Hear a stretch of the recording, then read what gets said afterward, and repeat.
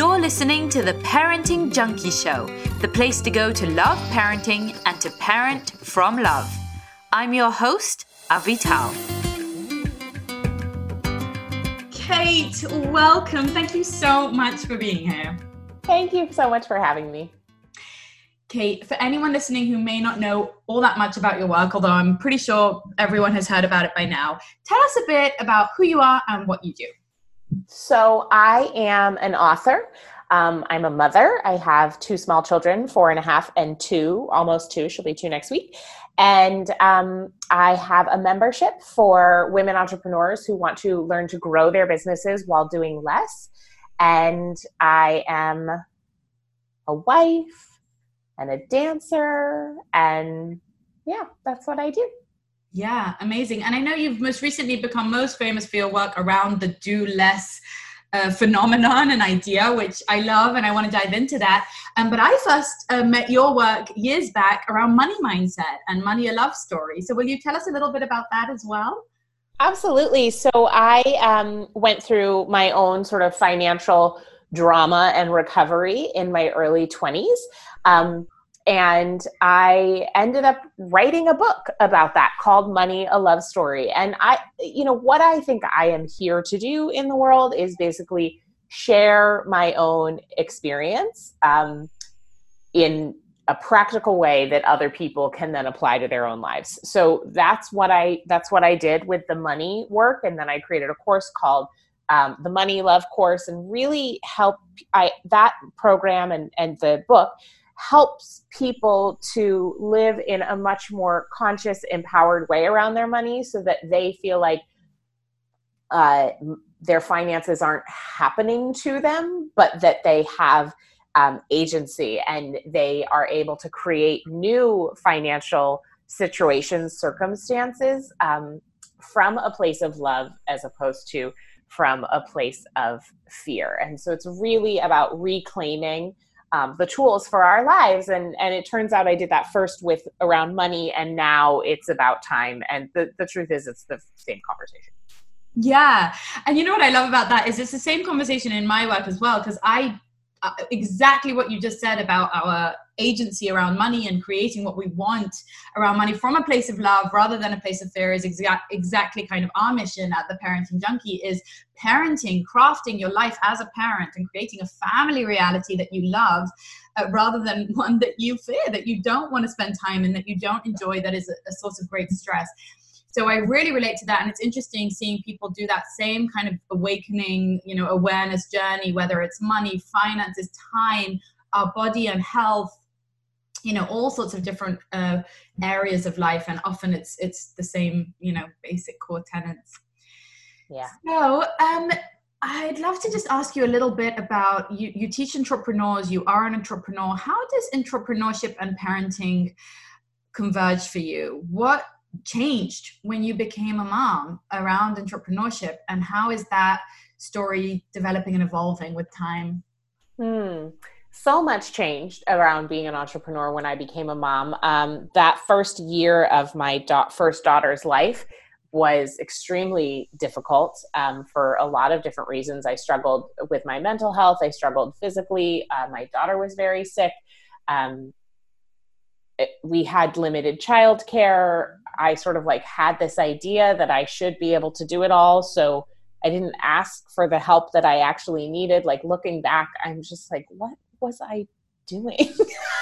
And so it really shifted my relationship to my business because I just didn't care. Mm-hmm. I couldn't care about my business anymore in the way that I had previously. And by necessity, I really had to take a step back. And what was so fascinating is despite all the difficulty we had that first year of parenthood, and despite working way less than half the amount we had ever worked before, when we sat down with our accountant a year after our daughter was born, we realized that we had made the same amount of revenue that year working less than half the amount. And it was just so fascinating that could have happened. And so that was the first time that I began to really break down my belief system around time spent equaling results. And I really had to look at the evidence in front of me, which is that my results were no longer exclusively tied to the amount of hours I put in. And so even though I didn't want to go through that year again or anything like it, I thought, well, certainly I could take, if I looked back, I could take some of the things that we did by necessity and then do them on purpose to create this environment of thriving as opposed to, just basically trying to get through the day. And so that's where the do less methodology came from. And it continues to be this evolution of liberation. Because when we have the belief system that our results are exclusively tied to the amount of effort we put in and the number of hours we put in, it is inherently limited and stressful. There's a lot of friction there because we really only do have so many hours in the day. But we actually, our potential, I believe, is limitless when we can pop ourselves out of the mindset that, well, these are just the amount of hours I have. And if I want to make a certain amount of money, I just have to put in this certain amount of hours. And I have so many examples, including that first year of parenthood, where that wasn't the case at all. And yet the business world continues to teach us that. And actually, just like all schools of achievement continue to teach us that our worth is determined by the number of hours we put in and the amount of effort we put in. And our results are determined by that, but they're not. So I think that is so liberating. Is there a way to make that teaching accessible for parents who aren't entrepreneurs as well? Yeah. So go on, tell us about that. Say I'm in a job and I work, fixed hours, right? Like, and now I feel like, no, Kate, my time is my value or whatever, right? Yeah. The value I get out. Now, obviously, we live in an economy and in a capitalistic society where, like, absolutely, sometimes you are paid hourly. Like, that's 100% true. But that being said, we also have the data to prove that for most of us, we're actually productive, meaning doing the things that move the needle, like max 2 to 4 hours a day. And this is even like Fortune 500 executives operating at the top of their game, right? Yeah. Which, of course, we could be in debate about whether or not they're operating at the top of their game, but that's kind of a different conversation. Yeah. So this idea that a 40-hour work week just is what it, like, we take this as gospel, and it's not. The data shows that people are much happier and much more productive working fewer hours. So like 24 to 30 hours is actually what the studies show is optimal for productivity and well-being. And there are countries that are actually moving towards a 4-day work week, and companies doing this, and they are not noticing any dip in productivity or revenue. And in fact, they're noticing there's far less absenteeism. Workers are happier. And so, yes, you might be listening to this and saying like, well, that's lovely. Thanks for telling me about Sweden, but like, I don't live there, and my boss isn't going to be like, oh yeah, just only come to work, 30 hours a week. I do understand that may not be possible. However, my sister shared with me, she has a new job right now, and she was just sharing a story about advocating for herself. And she said, in the corporate environment, you have to advocate for yourself. Otherwise, the machine will chew you up and spit you out.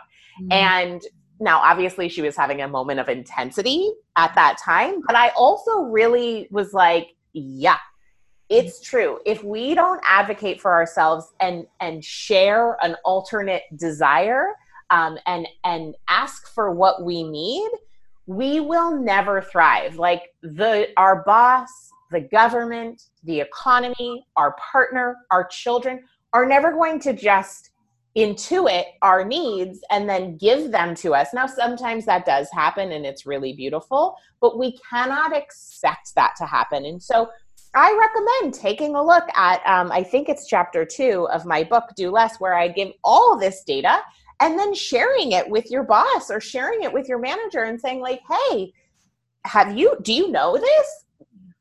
What if we did an experiment as a company or as a department for a month? Like, let's try it out. Be a leader. Change the culture. Yeah, 100%. I so agree. I think it's so great to actually realize that we can do something with that information, even if we are in a 9 to 5, very, very hardcore corporate job. And I feel that in my blood because my grandfather, he was a big entrepreneur in England, after World War II, and he had a furniture factory. And he was the first in a completely industrialized era to abolish clocking out. He abolished sick days. He just said, look, if you're sick, don't come in. I'm not going to count the days. I trust you. He said, like, if you're late, you're late. Like, I just come when you can come. Like, I know that you're not going to be late on purpose. I'm not going to tally your pay accordingly. And he abolished all of these different things. And when his company tanked, all of his employees showed up to work for free because they were so loyal and grateful to him. And it was just this conscious employment system back in the 60s when you would have thought this was completely impossible. So if it was possible then, I mean, today we have the Googles and right? I love this story so much because what is at the core of this story is trust in other humans.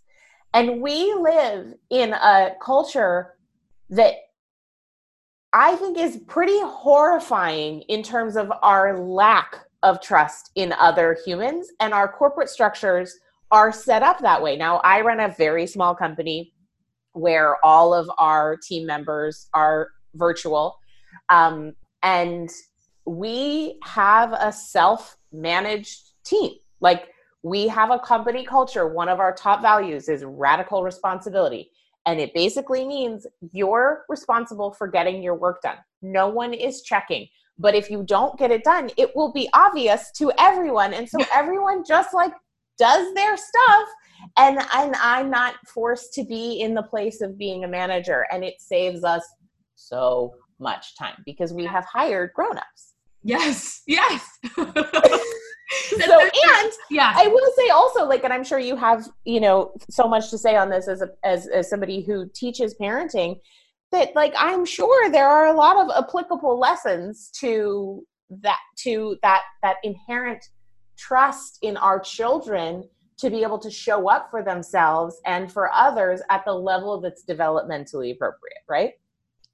100,000,000%. So I also run our company like that. All of my employees, my team, it's we even choose our own job. It's well, what do you think you'll really be great at and enjoy doing? And how long do you want to spend on it? And how long can you spend on it? Great, you're doing that. And we really divvy up the work in a way that makes sense. And I love that you're talking about trust, and I love that you're talking about ways of this being true for our families as well. And I just want one tiny anecdote as well in the corporate field. When my first job, there was no flexibility on time. I had to be there, and the earlier the better, and that kind of thing, And they definitely, looked at you sideways if you left at 4 or at 5 o'clock, whatever it was. But my second job, I was already a mom. And by that time, I was nah, my time is so much more valuable to me now. And I had already known my worth. I was a designer before I was a parenting junkie. I knew I was good. And I knew how I worked well. And it was not by being sat on my butt in front of a screen for 9 hours a day. I couldn't produce excellent work that way. And so in my interview, I said to my boss, listen, I'm never going to feel apologetic if you catch me in a coffee shop in the middle of the day. I am not going to report my hours to you. You tell me what needs to get done, I will get it done. And I think, he was a little taken aback, but I got the job. And he looked at me and he was like, done, because that's it. Now you have responsibility. I am not, you know how you work best. You know how you're going to get the work done. As long as I'm getting high quality work from you, why do I care how long it takes, right? Exactly. That's the thing. We have to divorce the idea that something is better if more hours have gone into it. I know so many people who are massive over preparers, and, the over studying, the feeling like if I rehearse my talk, 35 times as opposed to 2 times, that somehow I'll do a better job. And you know what? Sometimes we smash the life out of our work by overdoing it. And that sometimes there's a vitality and a vibrancy that we actually lose by sort of tweaking it to death or editing it to death or preparing to death. Or, you know, there's a great quote from Adrienne Marie Brown's book, Emergent Strategy. And she says one of her principles of emergent strategy is less preparation, more presence. And obviously there are a million cases where perhaps that's not the case, right? Like although, like, let's say, you know, in the case of heart surgery, right? Big deal. Yes, obviously you want your surgeon to be highly prepared and, you know, and qualified and trained and all of those things. And you really want your surgeon to be present. Because our best work at work and in parenting is with our full attention, with our presence. And, you know, I find that in parenting, one of the biggest challenges is being present. Like, it continues to be this daily practice of like, okay, be here with them, like as uncomfortable as it is, as many other things as you want to be doing, as bored as you feel, be here, because that's the magic. And the same thing is with my work. It's like the more present I am, the less time things take and the better the work is. Yeah. And also I think it's impossible to be truly present for that long. It's like this so kind of magical space. So I always talk about exactly that, quality over quantity. Like, don't expect to be present with your kids all day. That's ridiculous. No one can do that. But can you do 1 minute of real presence? Because then you're way above the curve of just, you know, because I said this today in my coaching. If you do 1 minute a day of real presence with a child, that's 365 minutes a year. Tell me that isn't a child who grows up to look back saying like, wow, mom was really there for me. 1 minute a day, you know? Most of us didn't get that. So I think it's really important to realize that it's absolutely about doing less, but doing that potent, high quality, like targeted, agile, adaptable work, right? It's doing less so that the things we do are high quality. And when we are trying to do everything we do is kind of lackluster. 100%. I totally agree. So shifting gears a little bit, I want to talk more about this parenting idea. And it's funny that you paralleled it, because one of the things that a lot of people have been asking me about recently is homeschooling, where when you compare the school system to the homeschool system, very similar to the corporate system to maybe like, you know, modern digital entrepreneurs who are agile and work simply much less hours, but don't compromise on revenue or an output or an impact. I find the same to be true for the school system, where people are so surprised that we do the whole school's curriculum in about, you know, less than an hour a day, maybe 15 minutes a day. And I think there's often this idea that as parents, and I've noticed this, you know, such interesting research that shows that the parents today, even though we're working more, mothers in particular are working many more hours than mothers in the 50s, we also spend much more time with our kids. And the research that's showing that we are simply doing more and more and more, which I know you have researched, you know, very much in depth, is part of this cultural idea that maybe it's a perfectionism as well, right? Like that we have to do all the things, that we have to show up in all the ways, that we have to master everything. And how have you felt kind of the echoes of that, or the judgments of that around being a parent and being a working parent and being a boss, you know, parent and all of that stuff? How has that impacted literally your day-to-day with your kids? Like how you manage your life and how you decide where you're showing up and where your energies go? Yeah, well, this is something that I grapple with every day for sure. As a parent who runs a full-time business, and I am the person, you know, for better or for worse in our company. I do run it with my husband, but like more of it falls on me to show up. He has a little more wiggle room in terms of like being able to do less, which has been very useful right now because one of us has to be more of the default parent since we have no childcare during the quarantine. But for me, I have to just come back to, like, frequently, like every quarter at least, I have to come back to, what's the dance between motherhood and working and my personal time that feels right to me? Because I can get into this place of like tallying the hours and being like, okay, well, I spent, 2 hours with my kids in the morning, and then I spent 8 hours working, and then and then I worked out somewhere in there, and then we only had an hour and a half together before they went to bed. And like, I'll do this thing, like this tallying thing at the end of the day. And it's not helping. Like, it's not helping me become a better mother. It's certainly not helping grow our business. There's no good result from the tallying of the hours. So instead, what I really try to focus on is like, am I feeling nourished? Am I feeling resourced? Because if I'm not feeling resourced, it doesn't really matter how many hours I'm spending with my kids.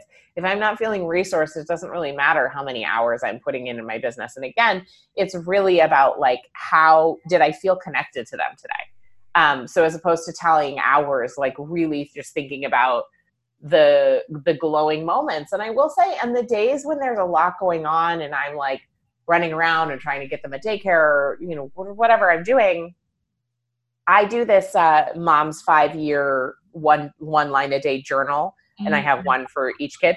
And like at the end of the day, there will be days when I can't, like, I like cannot pull up a moment. And that's when I know I'm in trouble, because I'm like, oh, really? Like, you've got nothing?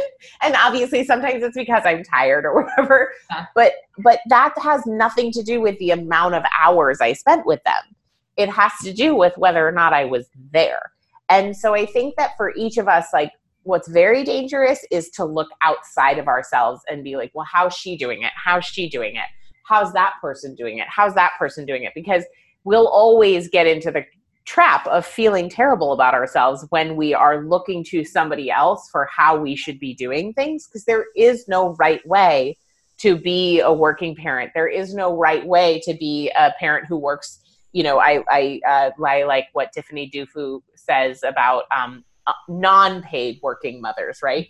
Because obviously all mothers work, and saying like you're not a working mom is like, really, what is, so, regardless of like how making money or whatever, there's no right way to do it. And it just has to feel right to us. And that's been an ongoing journey. I think for every mother I know, but certainly for myself, to just like really trust that if it feels right to me, it is also right for my kids, because I also think that my kids chose me, like that I am the right mother for them.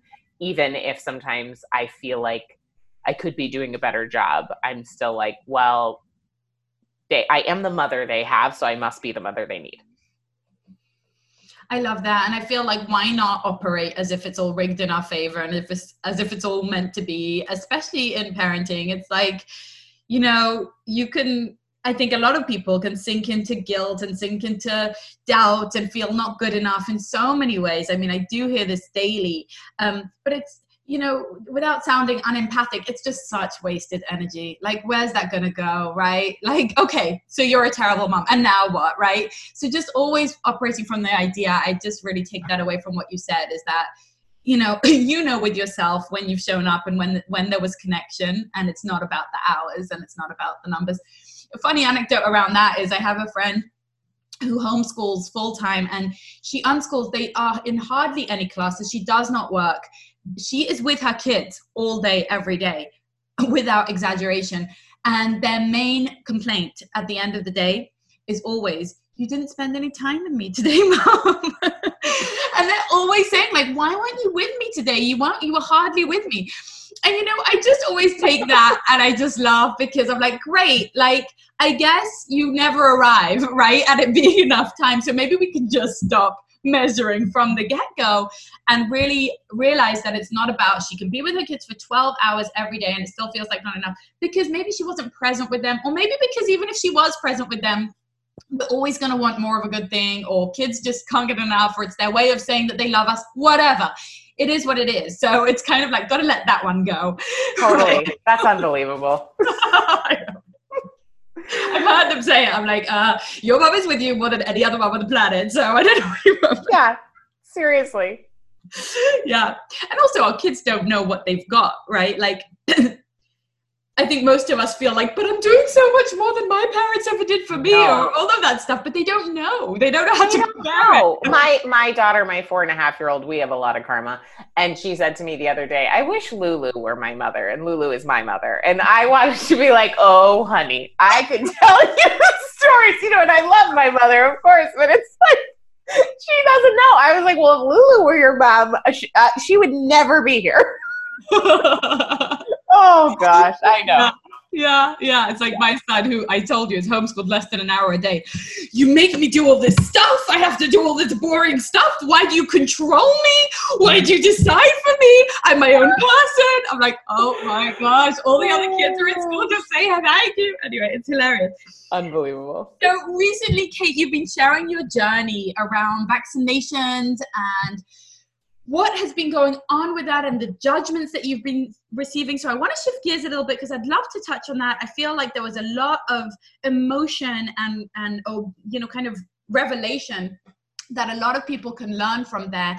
And I think that often, it's funny, people often write to me and ask me if we vaccinate, and it's this hot topic, and I don't usually go there because it's just not an area of expertise and not something that I'm particularly interested in talking about, just generally. But I'll just say off the bat, we vaccinate. Many of our friends don't vaccinate. What much more interests me around this conversation is the conversation itself and the space for people to make decisions. And for us, again, let's go back to that concept of trusting and realizing that there are horses for courses and various reasons that people do various things. And so what I don't accept in that entire debate, and I've got to say, I'll take it to an even further extreme.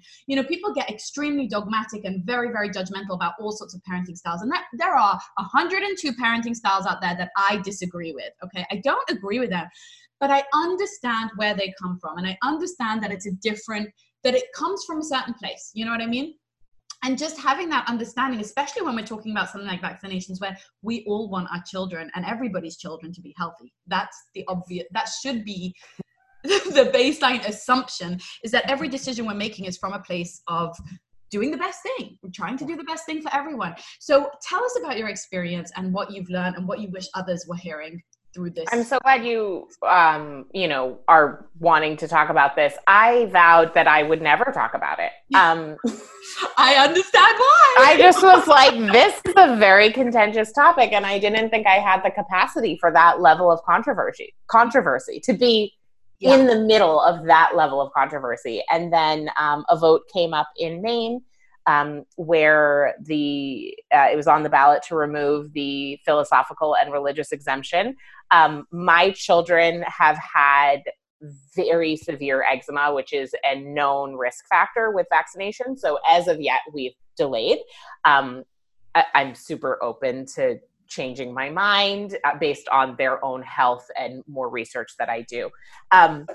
So I think that for me, having said I would never talk about this publicly, and then finding it right in my back door and finding that suddenly this was going to affect my family really profoundly, and it was going to impact my choice about whether or not I could send my kids to school, because I wasn't sure if they, based on how the law was going to shift, if they would fall under the medical exemption or not. And that's still a big question mark, quite frankly.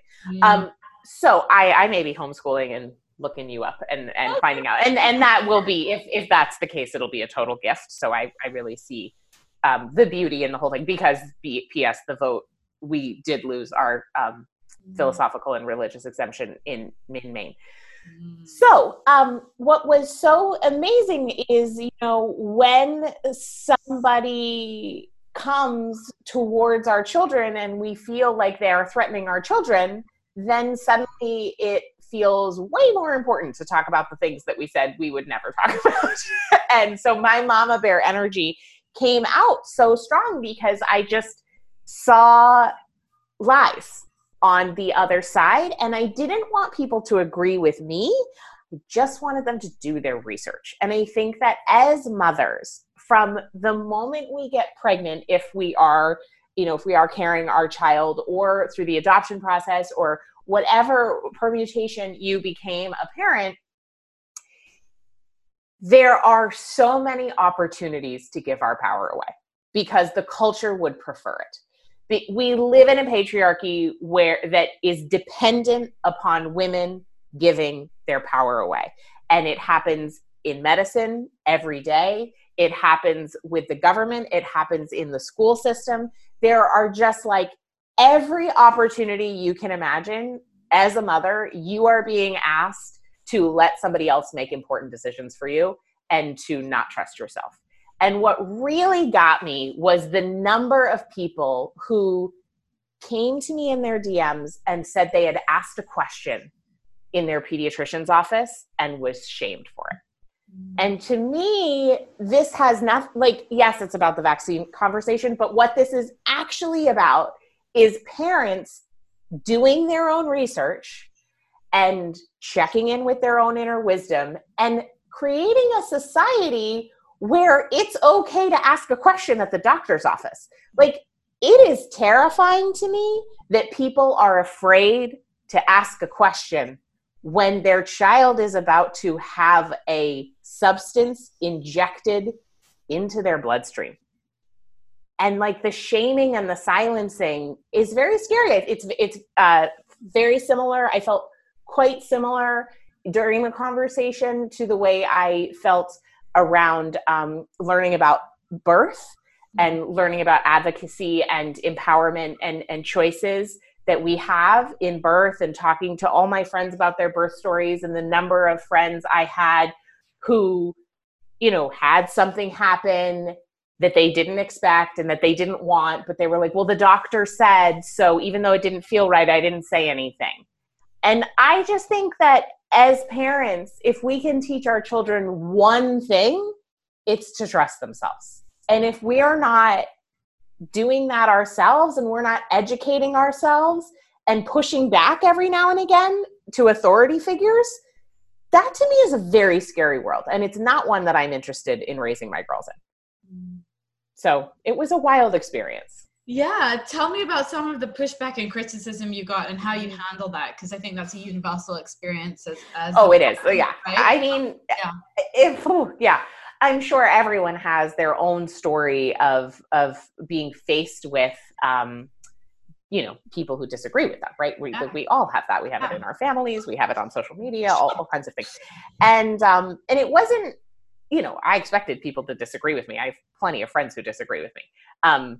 And that's great. And we talk about it very kindly and share resources. And actually there were a couple of friends during the experience who did come back with questions and disagreement. And I felt like for these few women in my life who really wanted to engage around this in a kind, compassionate way, it brought us so much closer. Like I feel so much closer to these women in my life who are neighbors actually. And we still totally disagree. And I just was like, God, I love you. Like, I'm so glad to know you in this way in a conversation around disagreement. So there was that, and it was beautiful. And then there were a lot of people, in the grand scheme of things, oddly, I had no idea this would happen, but talking about medical freedom and body autonomy grew my platform in a way I had no idea it would. I assumed it would tank my following, but I was going to do it anyway because it felt so important. But what ended up happening is, yes, of course, I lost followers, but I gained so many more. And it was very shocking, quite frankly. But the people I lost, it was fine if people unfollowed. That was fine. It was the ones who felt the need to announce it and tell me how ashamed they were of me and tell me how disappointed they were in me and how irresponsible they felt I was being, as though they were a disappointed parent. Like, and one of the things that really came through is I realized, God, the language you're using here is so authoritarian, as though at some point, because you hit follow on Instagram, we went into some kind of contract where I would then abide by your unwritten, unsaid expectations of me. And now I've, God forbid, gone and said something you disagree with. And now you feel the need to announce your unfollowing and also shame me and also threaten me and my children. Fascinating. And that was like, for the first 24 hours, my nervous system was all jacked up and I just thought I was would die. Like it really felt like I was going to die. Yeah. And then I worked with, you know, my nervous system healing tools, and then I didn't die. And then I was like, F you, like, I don't care what you think. So that was really great, because I think I am somebody who has really cared what people think. And I've tempered a lot of what I say publicly, because I never wanted to stir up controversy, because I thought I didn't have the capacity for it. And it turns out I do. So that's quite freeing. So liberating. Yeah. Yeah. It's funny. I think we all have those things, especially those of us with public platforms, where we feel like, oh, I just mustn't show this side of me, or this side of my family, or this fact about us, or whatever it is. I certainly feel those things sometimes. And I think it's really liberating when you're on the other side of that and just be like, yeah, you know, I'm Israeli and I talk about that freely and openly. And I'll get people writing to me like, oh, I can't buy your products because I don't want any of my money somehow getting to Israel, or that kind of thing. And I'm just like, okay, peace. Like, you know, good. Like, now you know that this isn't for you, type of thing, you know? And that's such a good point, right? Like, I had people just with the whole diatribe of shaming and blah, blah, blah. And then I had people being like, listen, I don't agree with you, but I so deeply respect you standing up with an unpopular belief and doing so kindly. And so I will follow you wherever. And I was like, well, that's cool. And I had people reach out, because I was doing this totally unplanned. I was doing this during a launch, which is like a terrible idea. But or not in this case. Well, one would think. And, I was like super distracting my people from the program, but I just like couldn't, I was compelled. Yeah. So I couldn't stop myself. And I had people reaching out. Again, they were like, I wasn't going to sign up for this thing, but now I'm signing up because I'm impressed and I'm like inspired. And I was like, okay. Right. Yeah. That is so funny. Yeah. Know. I feel like you don't lose. It feels like you could lose everything, but I feel like ultimately you don't lose from speaking your truth, you know? Like, it feels very, very scary, but it's definitely liberating to be on the other side of that, for sure. I've been through that a couple of times with various things, and I always feel better. It just always feels better on the other side. Yeah, because you really do find out who your real people are, and it's magnetic to be specific about, not to say obviously, like, I don't care if my customers vaccinate their children or not. All are welcome. But like, to know that people who are new in our community are now there because they believe in freedom of speech, is, to me, that's like an incredibly important value. And it is, I think we have to all know that, like, our freedom of speech is actually under pressure right now. There is like very real censoring that happens on social media, and people get posts taken down, and, all kinds of things. And I think we just have to know that. We just have to know that, like, the internet is not the free, open place that we are under the illusion that it is, which is just yet another reason to choose the people you follow and listen to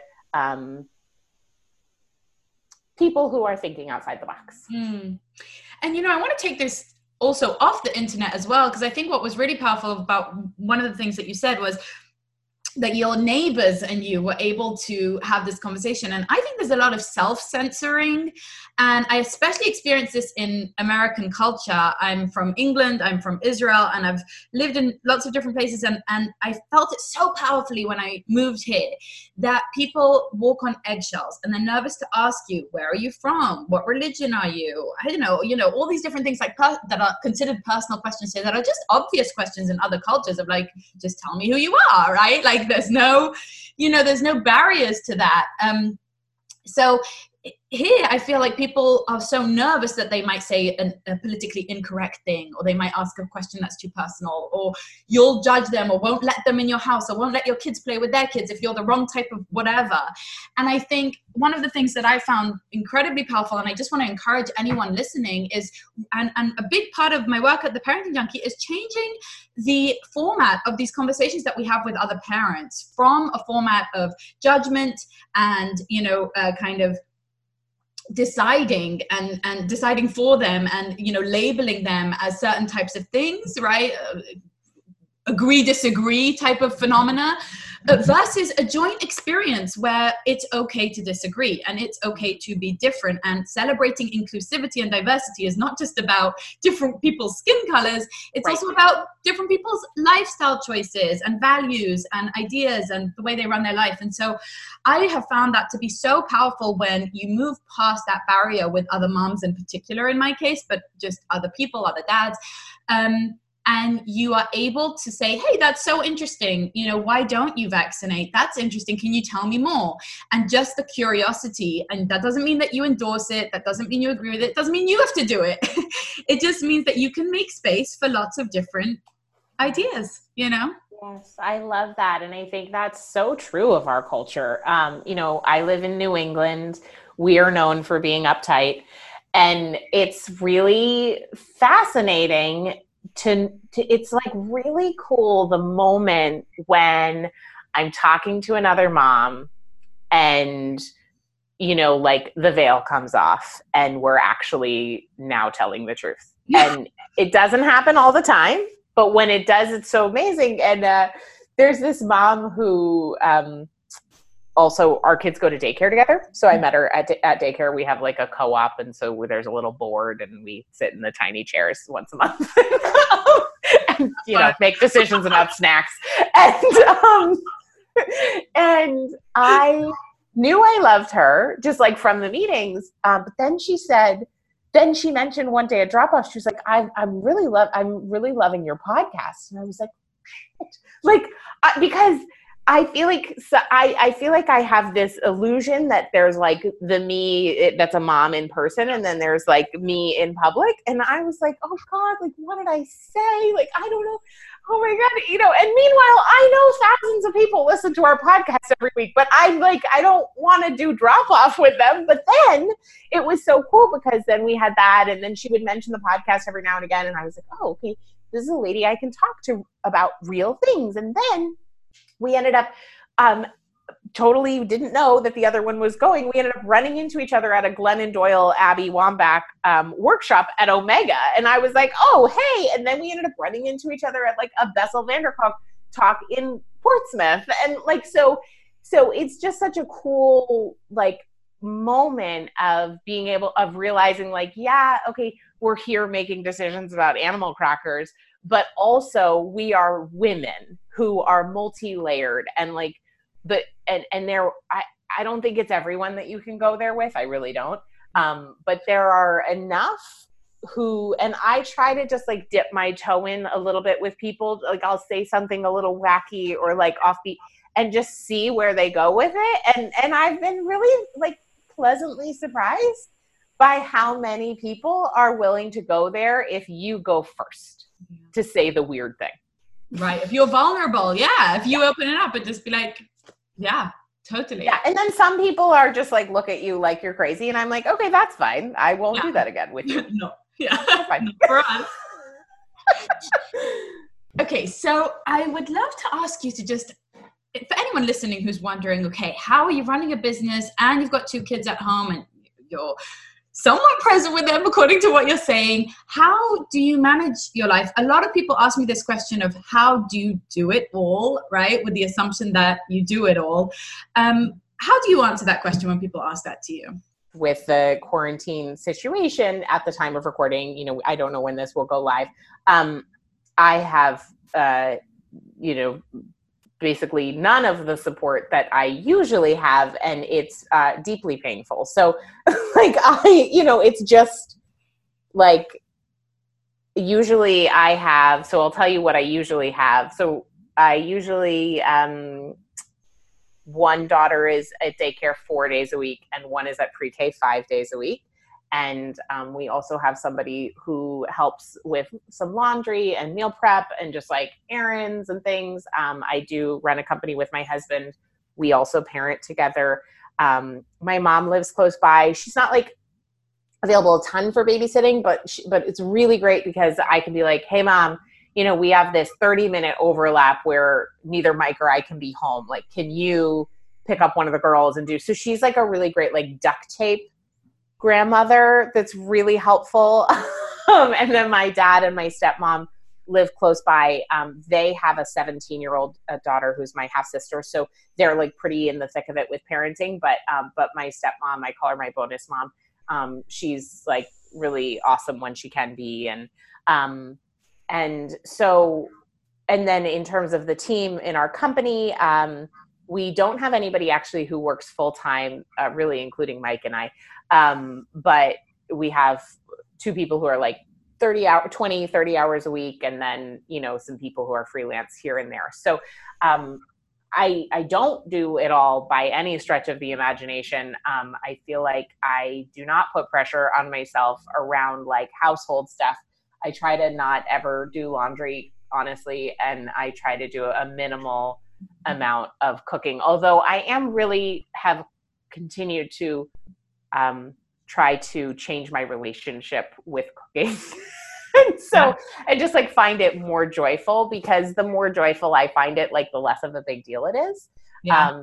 And yeah, so, you know, but for me, like knowing what my time is worth in our company, I know that spending an hour folding laundry is definitely not a good use of my time. Also because I don't find it joyful. There are other things that like I don't mind doing at all that are also not technically a good use of my time, that I just happily do. Like I get very, very satisfied by vacuuming, you know, as an example, or like there's a specific way that I like the towels folded. Not a great use of my time, but it gives me a lot of joy to have them lined up correctly. So like little things like so yeah, I mean, I guess that's sort of the answer of the logistics.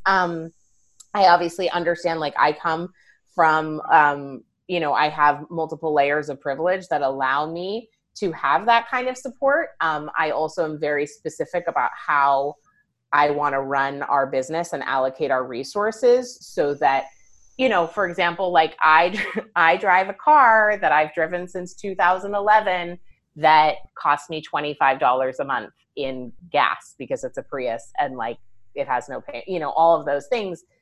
So I've made choices around things that I invest in versus things that I don't invest in. And I'm always going to invest in more support because it allows me to be present with my kids. Like the time I have with my kids, I don't want to be trying to think of like, I have to clean the house and do the laundry and like make perfect meals and all of those things. Like, I just don't want that to be now. And I understand that is the case for some people.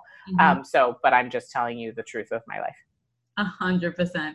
Yeah. And I relate to that 100%. And I think when people hear that, I think it's very important that especially mother entrepreneurs talk about the help and talk about the support and talk about what it takes, because I'm always telling people you can't compare someone else's front stage to your backstage. And if it looks like there's more than one person doing the work, there probably is. And that's always been the case in my home. I've always hired as much help as I possibly can afford to. I think it's a great use of your money if you've got it. But I also think there's a mindset barrier there, even if like one aspect is affording the help, just finding the money for it or allocating the money for it. And the other aspect is the mindset of accepting help. And there's even a lot of free help to be had around if we were just opening up our communities a little bit more for the bartering and the neighborly love. And, you know, there are grandparents around who are lonely and would love to read a story to your kid. And there are so many solutions that are actually, that don't even involve money, but I think people are not open to just receiving the help because of the mindset. I love that. It's such a good point. We live in a neighborhood that's very close because all the houses were built within the last 2 years. So we all just moved in at the same time. It's very collegiate. So there's so much like, oh, hey, you know, my one friend was like going through fertility treatment and she had to drive to Boston every week. And she was like, can I drop my daughter off at 5:50 a.m. and can you bring her to daycare with your kids? And we were like, yes, we will so happily do that. And, like that's, you know, that I just felt so honored that she would be willing to ask and to know that like, she's also now the kind of person that I can lean on because I know she's available for that kind of logistical support. And, you know, on snow days, like we'll have the woman who's our project manager actually lives down the street from us, and her kids are the exact same age. So like on a recent snow day, we were like, great. So send Tucker up. He and Penelope played for like 6 hours. They kept each other occupied. And Abby and I were both able to work because, you know, and she kept being like, is it okay? Like, is it still fine for him to be there? I was like, yes, because my kid's not asking me for anything. Yeah. Yeah. Thinking through the free layers of support is so, so important. Yes, it's another cultural thing that I feel so strongly, because when you live in Israel, like you will knock on someone's door. You know, you don't need to text and call ahead of time. And if they're busy, they'll be like, we're busy. And that's it. You're done. It's not this whole song and dance of getting like a play date in the calendar and preparing for it. And like, oh, what's next? Can we make like, it's just like everybody just like, you'll figure it out, you know? So good. And we have a little boy who lives down the road, and I call him our babysitter. You know, he's 6 years old. He comes over, knocks on our door, and away my eldest two go with him. I don't see them for about 6 hours. And same thing, his mom's always like, is it okay? He's always at your house. I'm like, please never take him away. Like, we need him. You know? We have a neighborhood. Our neighborhood is like very much from a different era. Penelope, since she was 3, just like leaves the house in the morning and goes to find friends. And then the parents will text and be like, Penelope's in our house. And you're like, oh, I didn't even know. It's so lovely. I don't think we can ever move. Yeah, that is extremely special. It is. It's very, very special today. Yeah, it is. Yeah. So that's huge. I think that's huge. And I think owning the idea of just getting help and paying for help and not having any shame around that if you can. And then also finding the free aspects of help is, it's so crucial. I mean, we don't have the intergenerational, you know, I love that you said that you have these, you know, your mom and your dad and stepmom, and they're involved. We live very far away from family, but we hope to move back to be close to family for those exact reasons. I mean, it's amazing. Meaningful. It's incredibly meaningful. So, Kate, thank you so much for spending your very precious time here with us. Everybody's time is precious, but your time is particularly precious. Thank you so much. I think it's going to be incredibly inspiring to anyone listening to this. And just as a last question before, I want you to tell everyone where they can find your work and all of that. But before we get to that, just as a last question, can you kind of, if you had kind of one message to send out to the parents who have just become a parent perhaps, or just had a new sibling, or they're trying to straddle the worlds of work and entrepreneurship and or day jobs and parenting, etc., can you give them the little manifesto of the do less philosophy, right? How can they take that and even today make a change in their mindset and in their approach through this teaching of yours? Well, I think one of the biggest time and energy wasters, you already said it, is beating ourselves up for not being enough. And it's sort of a great irony is that the more we're focused on trying to be better, the less present we are. And so if you want to take something off your list, take off the list beating yourself up, because your worth is not determined by the amount you get done in a day. Your kids certainly don't care how much laundry you folded or like how good your counters look or, you know, whatever it may be. And they're like really, you know, our best selves are our relaxed selves. So I know that I feel terrible and not relaxed and super stressed out when I'm beating myself up versus when I'm really allowing myself to know that I'm doing the best I can. And I know that anyone listening to this show is obviously doing the best that they can. And I just want to say you're doing enough. You're doing great. Thank you. That is so good to hear. No matter how much you know it, it's always something good to hear, right? It's like, we just need to hear those words. You're doing enough. You're good enough. You're doing great. So thank you so much, Kate. Now, will you tell everyone where they should go to find out more about your incredible work? Absolutely. So you can head over to katenorthrup.com. I have a Do Less weekly planning guide that'll kind of get you started on some of those initial steps to doing less and having more, and being more present with the things that matter in your life and knowing what to eliminate. That's a huge one. And then I'm the most active on Instagram at Kate Northrup. Brilliant. And we'll put all of that in the show notes. All right, Kate, thank you so very much. Thanks for listening to the Parenting Junkie Show. If this was helpful for you, I would be so appreciative if you would subscribe, rate, and review the podcast. Subscribing to the show means you'll get the bonus episodes that I only deliver here. And when you rate and review the show, it helps other parents find it. I'll be shouting out some of my favorite reviews in upcoming episodes and would love to spotlight you. And remember, keep on loving parenting and parenting from love. Namaste.